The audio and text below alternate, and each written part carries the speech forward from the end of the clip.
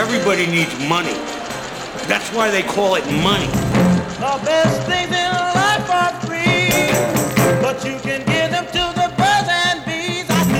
From Fool Global Headquarters, this is Motley Fool Money. Welcome to Motley Fool Money. Thanks for being here. I'm your host, Chris Hill, and joining me in studio this week from Motley Fool Inside Value, Joe Mager, from Motley Fool Income Investor, James Early, and from Million Dollar Portfolio, Mr. Charlie Travers. Gentlemen, good to see you. Hey, Chris. Hello. Good to see you, Chris. We got earnings palooza this week. We've got the latest from Microsoft, Chipotle, Intel, IBM, and more. We'll give you a preview to Facebook's first earnings report that's coming next week.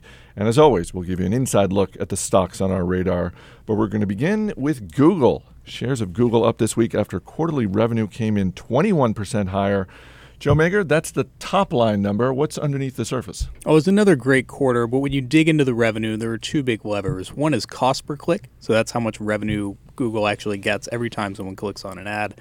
And the other is number of clicks. Now, number of clicks was up 42%, which is pretty phenomenal, but the cost per click was actually down 16%. And the reason is they're getting more clicks from outside the U.S., and emerging markets, and on mobile, which have lower revenue. But at the same time, it's more than offset by the total number of clicks coming through. So, Joe, it kind of seemed like coming into this year, mobile was one of the big things to watch when it came to Google. What are you watching now? What's sort of the next big thing to watch with this company? Android activation. So they're activating 1 million new handsets a day. Wow. That's a lot of new handsets, and that's up 100% year over year. And so it's really an amazing growth story, and I think you're going to see a lot more of that. And Android's value to Google really is just through search. Google has more than 90% of the search market share with mobile, and just having their own operating system out there instead of their arch nemesis rival, Apple, helps cement their position. Microsoft went public in 1986, and this week, for the first time ever, Microsoft reported a quarterly loss. Charlie, I'm a Microsoft shareholder, so please talk me off the ledge. I can do that, Chris. So they reported $2 earnings per share for the fiscal year, which was down 25%. That's not as bad as it sounds. This is all due to a $6 billion write-down of a purchase of a company called Aquantive in 2007.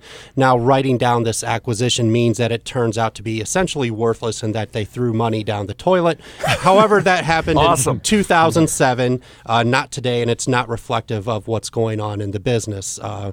Microsoft did do $29 billion of free cash flow in the fiscal year, and the most important thing that investors need to keep an eye on is the launch of Windows 8 in October.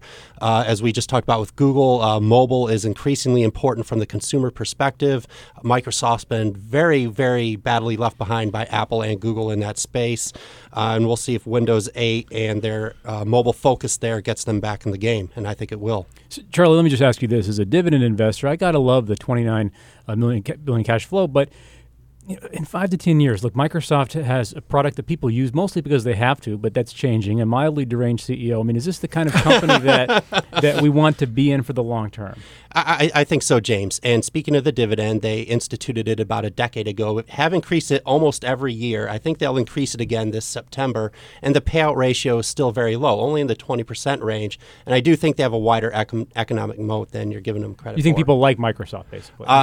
In certain people areas, like yes. Apple. I don't know if people like... Well, in the Xbox Live realm, for example, Gotcha. they do have 60 million paying users. So people do like them. Cool. Joe, what do you think? I think the Microsoft thesis for the last decade has been, well, there's another operating system around the corner.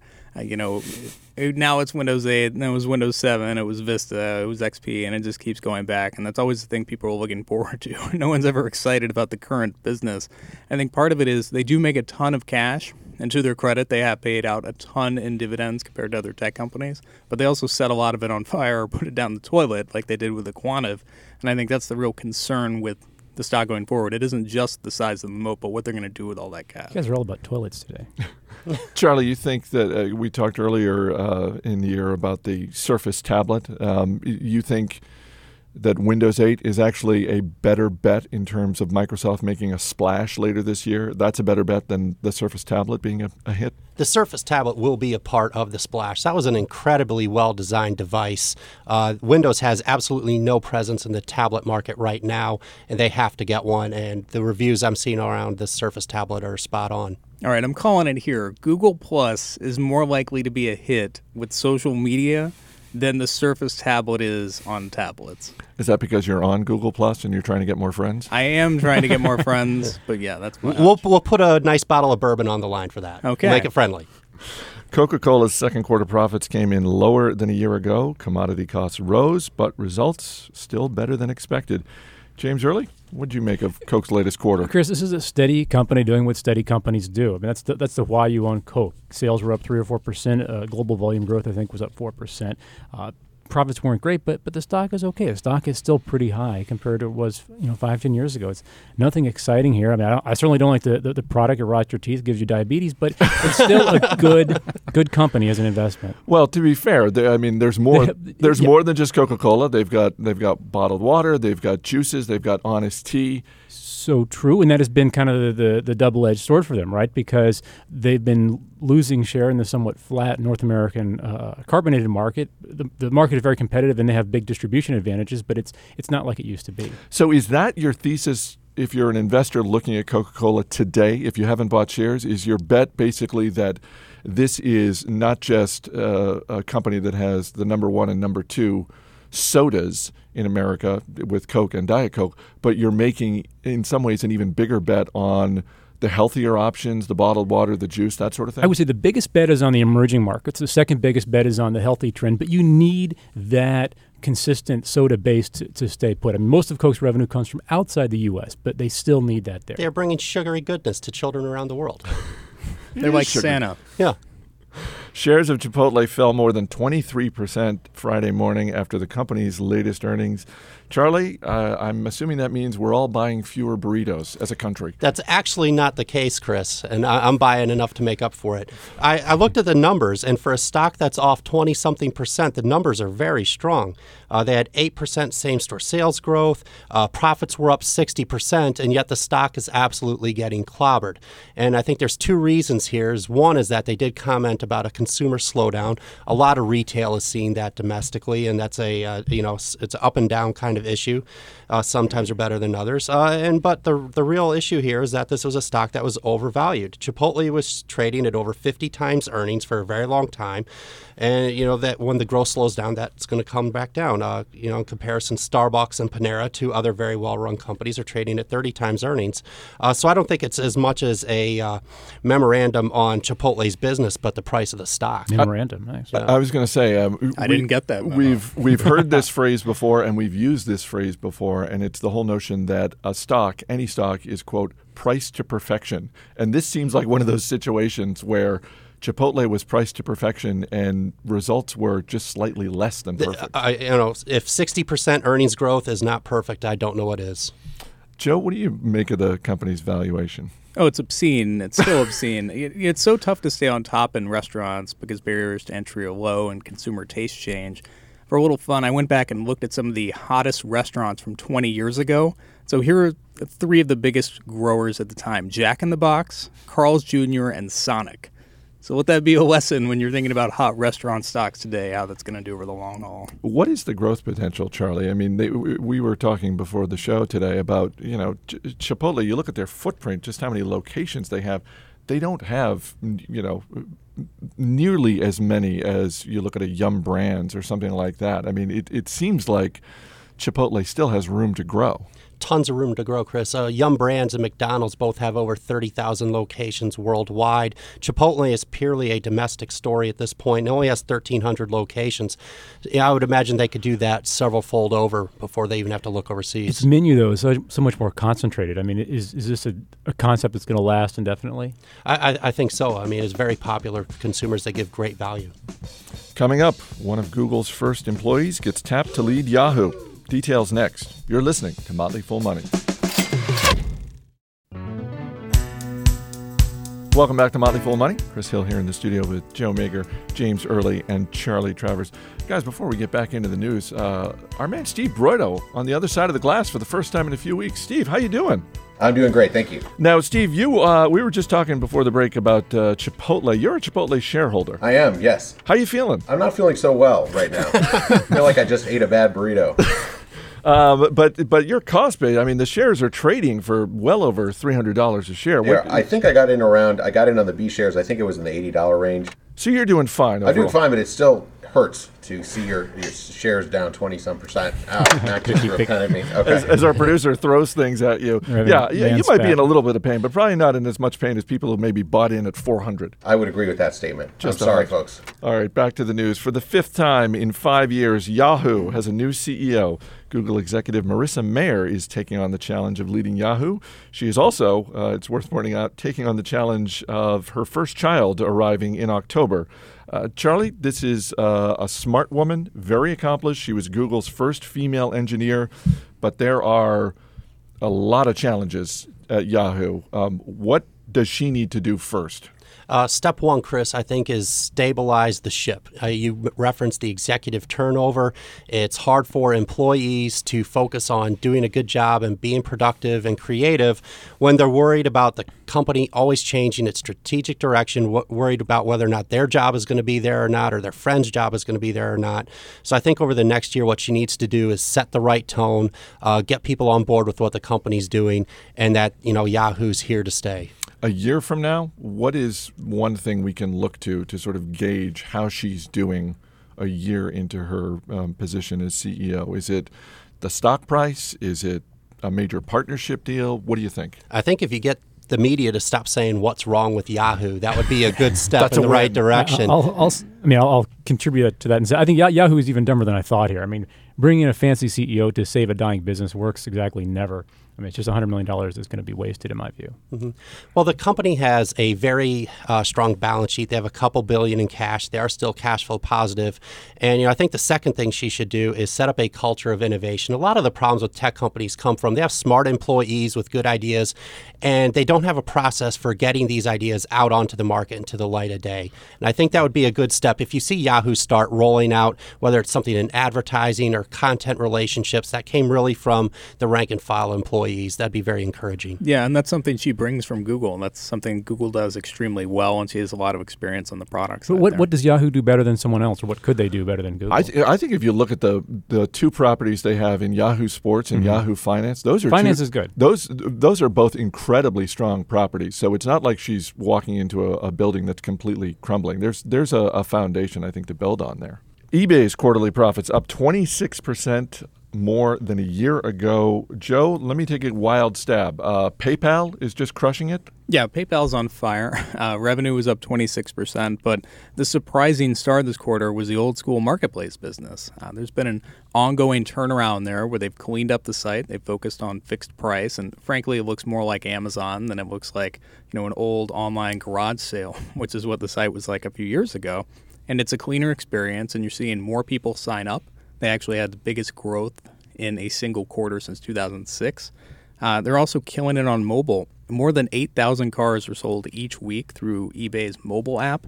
That's such an insane number. I thought it was wrong, and I went back and looked again twice, but that is correct. They sell a handbag every 30 seconds, and you got to hand it to eBay. They were really early on mobile, and they seem to be doing really well with cars, that's something you never would have thought people would be excited about buying online, let alone on a smartphone. Charlie, what do you think? They had to give the marketplaces some attention. Their website looks the same as it did 15 years ago.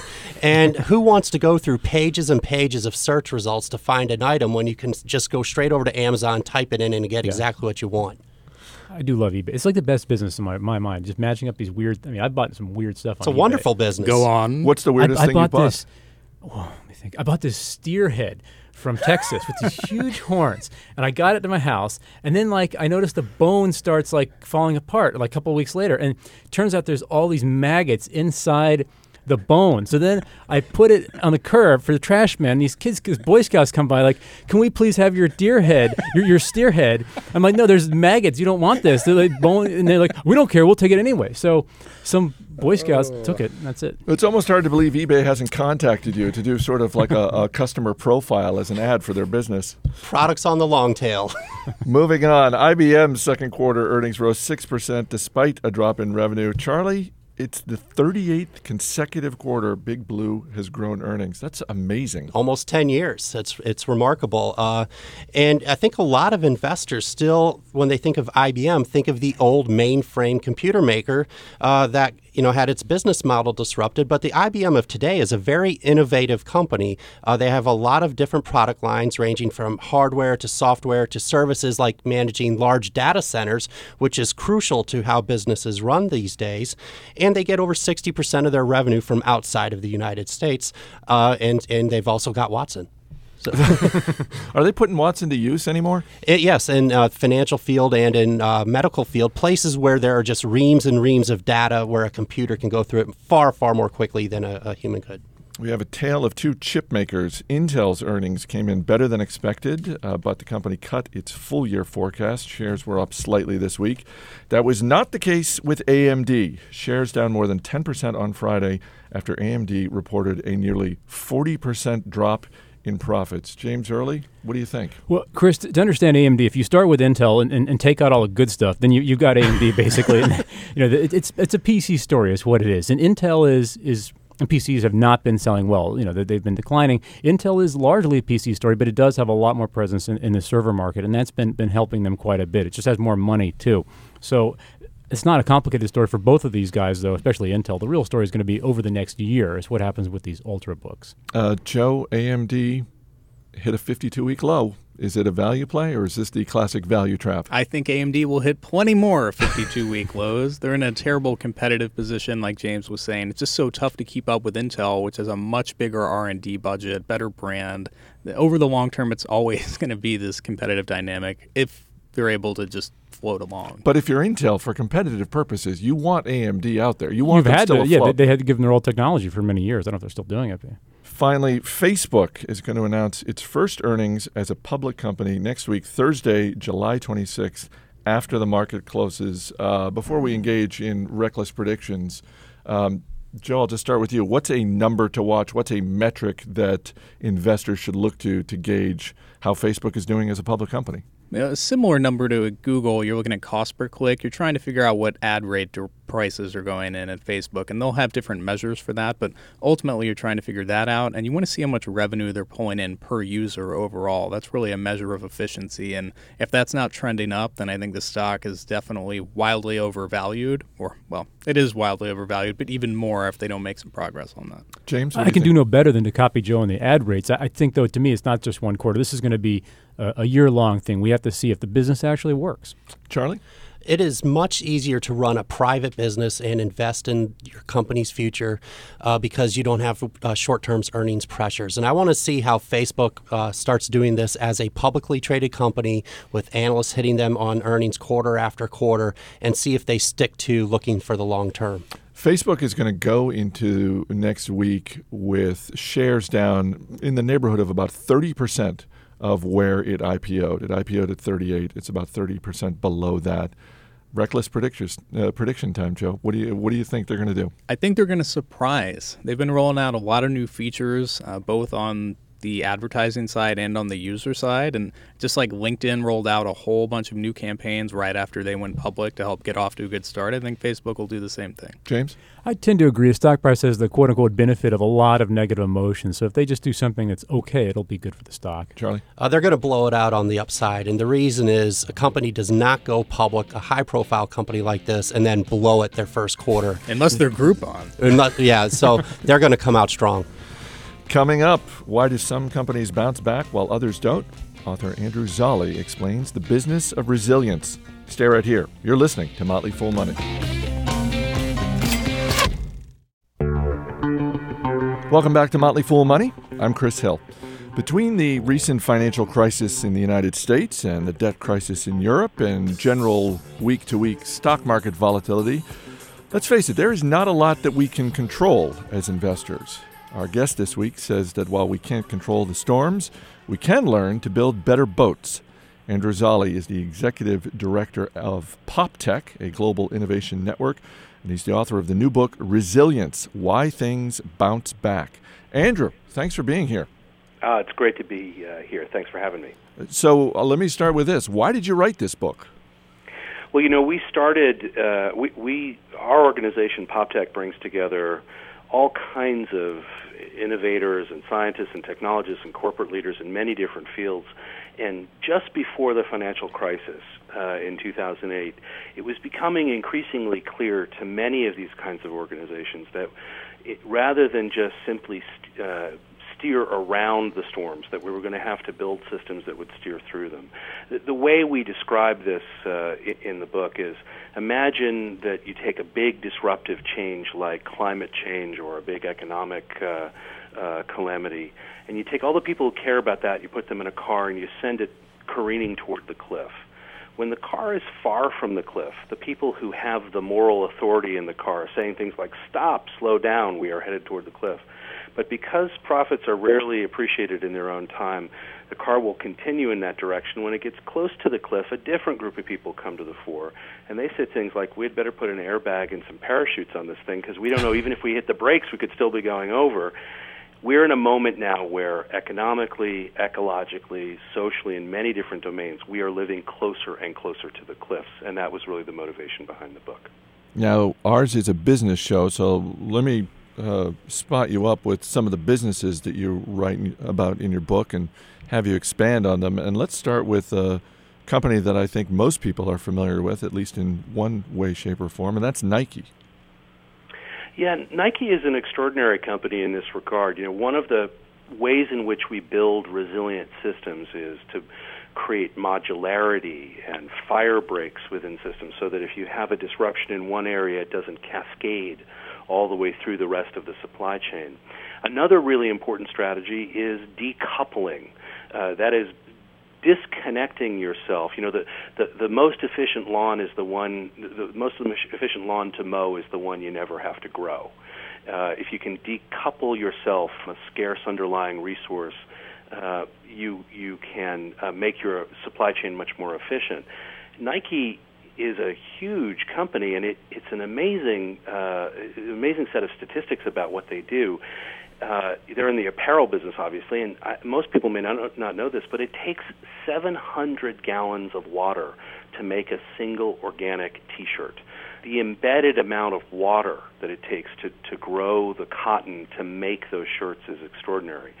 So Nike is making strategic investments to decouple themselves from the water supply, which, given population growth and the other competition from agriculture and industry and human consumption, is going to become tighter and tighter. They're making themselves more resilient by building systems that allow them to dye their clothing, the clothing that they sell to you and I, without using any water. This waterless dyeing technology uses a compressed form of CO2 in a closed loop to enable garments that don't use any water at all in their manufacture. And these kinds of technologies are going to be a much bigger part of our future. And while we talk a lot and focus a lot of our attention as investors on the big Wall Street banks, Bank of America, Wells Fargo, Citigroup, et cetera, you've got a pretty extraordinary story in your book about a bank, frankly, I'd never heard of until your book, and that's Hancock Bank. Yeah, this is a great story. Hancock is a regional bank down in Gulfport, Mississippi, and they're a beloved institution in that part of the United States. And when Katrina hit the Gulf Coast, they, like many institutions in that part of the country, were devastated. Their new gleaming 17-story headquarters was decimated, and about 90 of their 100 or so branches were shut down. They were just wiped off the mat, including many of their customers' homes, and in the communities where they operated, there was no electricity. People had been flooded out. Many people didn't have IDs. No one could prove that they even were a customer of the bank, not to mention how much money they had on deposit. And this was a real serious problem because without electricity and without any way to prove what people their relationship with the bank, there was no way for people to get the money out. And this was a moment when people needed cash more than ever before. So Hancock did this amazing thing. They went back and they checked the charter of their institution, and they saw that serving the community took precedence over anything else, certainly over near-term profits. And so they engaged in this extraordinary act of trust in their community. They set up card tables and mobile homes and tents outside of all of their decimated branches. And they would hand out small $200 loans of their own money, not their depositors' money, $200 loans to anybody who would sign a piece of paper with their name and social security number and their address. No ID, no problem. Now, you'd say, what an incredibly risky thing to do. Well, 99% of those loans were repaid, and they pumped about $40 million into the local economy at a time when it was absolutely needed. And as a result of this, net assets at the bank blossomed by about $11 billion, and we saw thousands of new accounts open at Hancock Bank because they were able to engage in an act of trust that put the institution and its relationship with the community ahead of its near-term profitability and operations, and everybody won. You're listening to Motley Fool Money, talking with Andrew Zolli, author of the new book, Resilience, Why Things Bounce Back. When it comes to companies bouncing back, Apple is probably one of the best examples. This is a company that was basically dead in 1997, and now it's the most valuable public company in the world. If you are Research in Motion or Best Buy or Nokia or any company that is heading for a cliff, to use your phrase, are there lessons you can take from Apple's bounce back, or is that just a unique situation because of Steve Jobs? Well, there's no question that Steve Jobs is a unique figure in American history, and that he was a contemporary American, Henry Ford. And maybe the most important lesson for many Silicon Valley CEOs is you are not Steve Jobs. We see a lot of guys walking around the valley these days wearing black turtlenecks and wireless, wire-rimmed glasses, yelling at people without his talent. But I think there are lessons in Apple that are less obvious that we're going to be writing about in the decades to come that involve things like the way they made their products. Apple's a huge company. How do they hide from the world what they're actually working on? How do they keep such a big boat not a leaky boat? And one of the important ways in which they're able to do this is because the actual number of people who are making those breakthrough innovations is very small inside the company. What Apple really has pioneered is getting the right group of very diverse talents in very small teams to do really big things together. And that talent management component, which is really the piece that was underneath Jobs and now underneath Cook, is really a major part of their success, as was one other really critical thing, and that is that, and this is a part of Apple's culture that runs very deep, and that is the ability to say no. When Jobs came back to Apple, they had literally thousands of products. They were a major player in laser printing. People don't even remember they released one of the first digital cameras ever. And he said, look, we can't be a profitable $10 billion company, but we can be an insanely profitable $2 billion company. But in order to do that, we have to focus and get rid of all this cruft. We're going to make 4 products, 2 for consumers and 2 for professionals, a laptop and a desktop. And by radically simplifying and cutting the complexity, they were able to unlock all of this extraordinary growth through focus. You're listening to Motley Fool Money, talking with Andrew Zolli, author of the new book, Resilience, Why Things Bounce Back. What surprised you the most when you were working on the book? Well, I'll tell you, one of the things that genuinely surprised me is that we found resilience in very surprising places. Probably the most surprising for me was in the U.S. military, which you think of as a very kind of hidebound, traditional kind of organization from the outside, but from the inside is engaged in all kinds of really amazing experimentation. We spent time at this fantastic place at Fort Leavenworth, Kansas, called Red Team University, where they're training a corps of professional skeptics inside the chain of command to fight the groupthink that can often take place when young soldiers with very traditional training hit the very complex environment of the battlefield. One of the days that we were there, they were all watching scenes from The Godfather. The character of Tom, who's played by Robert Duvall, who's a consigliere who has to constantly report in complicated news from the outside to The Godfather and his lieutenants. And what he has to do is challenge their assumptions gently enough to open their thinking, but not so severely that their group cohesion falls apart. And to see people in the military at the forefront of management innovation was really genuinely surprising. As an aficionado of The Godfather, I find it interesting that the character of Tom Hagen is being used by the military, since at one point someone says to him, "You're not a wartime consigliere." Right, which is great. In fact, actually, that scene in particular, I was with a group of lieutenant commanders who were all looking at that very scene, and they were like, "Oh yes, he is." And these are all guys, men and women, with V-shaped backs who are all 6'4". I mean, you see how the military chooses its leaders. These people are really impressive in every way.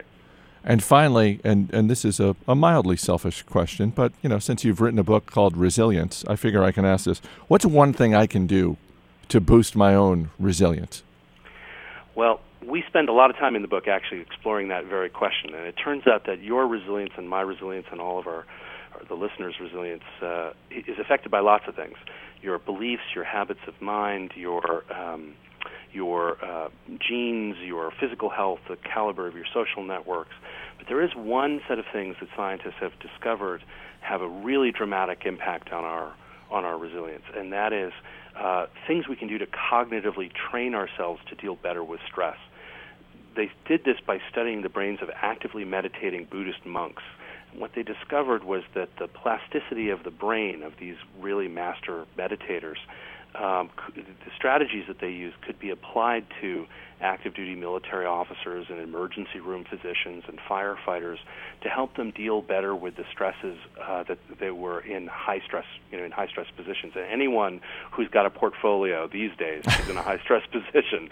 So, understanding and dealing with all that complexity, there are some mindfulness training exercises. These are secular tools that belong to everybody. They're free, and there are ways in which we can help cognitively appraise stress when we're in stressful situations that can dramatically increase our psychological resilience. And we don't have time to go into the details, but they're all in the book. Okay, we will wrap up with a round of buy, sell, or hold.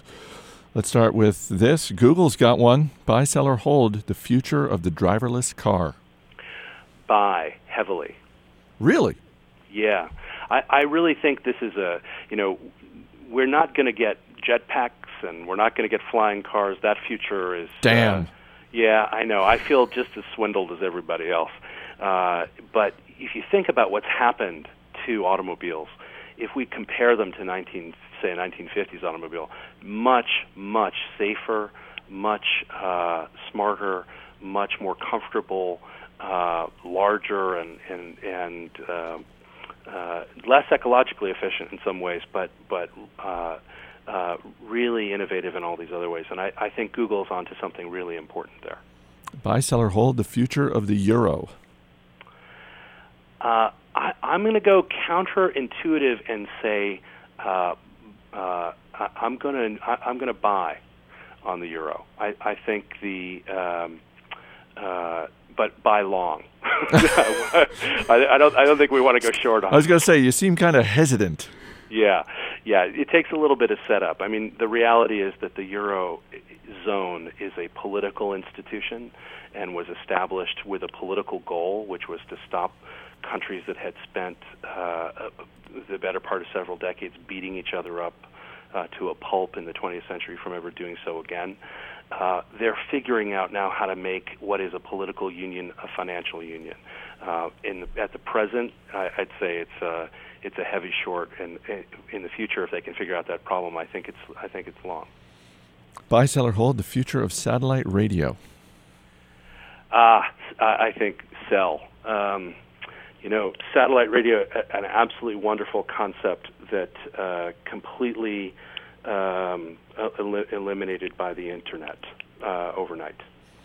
And finally, earlier this year, we had the first successful privately funded flight of this kind. Buy, sell, or hold, space travel. Heavily by SpaceX, and I think that private space tourism and private space travel is a very strong buy. We're going to see a huge new industry there on the back of what are going to become big government contractors moving all of the equipment that we need to move into space. You got a destination in mind? Well, a few of my friends have told me that if I eventually get up there, to just keep going. The book is Resilience, Why Things Bounce Back. Andrew Zolli, thanks so much for being here. It's been a great pleasure. Thanks a lot. Let me take you on a little trip. My supersonic ship's at your disposal if you feel so inclined. Well, all right. Coming up, we'll give you an inside look at the stocks on our radar. Stay right here. You're listening to Motley Fool Money. As always, people on the program may have interest in the stocks they talk about, and the Motley Fool may have formal recommendations for or against, so don't buy or sell stocks based solely on what you hear. Chris Hill back in the studio with Joe Mager, James Early, and Charlie Travers. Guys, it's that time again, time to talk about the stocks that are on our radar. And we'll bring in our man Steve Broido from the other side of the glass. He's still reeling from Chipotle's week, but hopefully he'll have a question for you. Charlie Travers, you're up first. What's your stock? Let's stick with the food theme here, Chris, with Arcos Dorados, tickers ARCO. This company has the exclusive right to own and operate McDonald's franchises in Central and South America. They only have 1,800 stores down there right now, so they have a huge growth runway with by far the best fast food brand. They have more stores than their next 5 competitors combined. So It's a long-term winner. Steve, question for Charlie? Sure. Should the menu be identical down there, or are they going to specialize for the tastes of South and Central Americans? They do specialize. One example would be they have tons and tons of places called dessert centers just to give people a nice, tasty treat because the weather's so hot. Man, I'm in. Dessert center. I'm totally in. James? I'm going to almost copy Charlie and go with restaurateur and public health enemy McDonald's, which is stock has been at a 52-week high but has drifted down like 7 or 8% in the last couple of months. The question is, it reports on Monday, will it surprise? Europe was weak for Coca-Cola. Europe might be weak for McDonald's too. It gets more revenue there. So the question is, it's more on my radar. I like it as a long-term play. I just don't know if we're going to see a good entry point now. Steve, question about McDonald's? What's your take on franchise businesses in general? I think they're good if they have the strong brand that you could not create yourself. Like we could never create a McDonald's brand ourselves. Do you think McDonald's needs to just rip off the dessert center idea? Because that seems, I'm totally in love with that idea. That might fly here, actually, yeah. Joe Mager, what's your stock? Kimberly-Clark. It's always been kind of the Jan Brady to Procter & Gamble's Marcia. It's not particularly strong, but investors or consumers have been gravitating towards the brands that they have. So Kleenex, Cottonelle, Huggies. They're premium brands, but they're not as expensive as P&G's brands. And as people have pulled back a little bit, they've picked up share. And this is a business where people are really loyal to the brands that they buy. And so my hunch is you're going to see people who've downgraded stick with these brands over time. And I think that could leave them in a really good position that people aren't necessarily expecting for the long haul. And you got a nice little 3.5% dividend to boot. Steve? Why is the Kimberly-Clark brand not more branded in terms of its products? I'm just not, that brand does not ring out as being meaningful. Well, it's just the name of the parent company. I mean, like Kleenex, for example, is one you know. They also have Depends, which might be a product you're familiar with. Oh, wow. Like a Depends guy. I do have a child, Joe, but it's only 9 months old. When you think of highbrow humor, you think of Motley Fool Money. And Brady Bunch analogies. So that was strong. Joe Mager, James Early, Charlie Travers. Guys, thanks for being here. Thank you, Chris. That's it for this edition of Motley Fool Money. Our engineer is Steve Broido. Our producer is Matt Greer. I'm Chris Hill. Thanks for listening. We'll see you next week.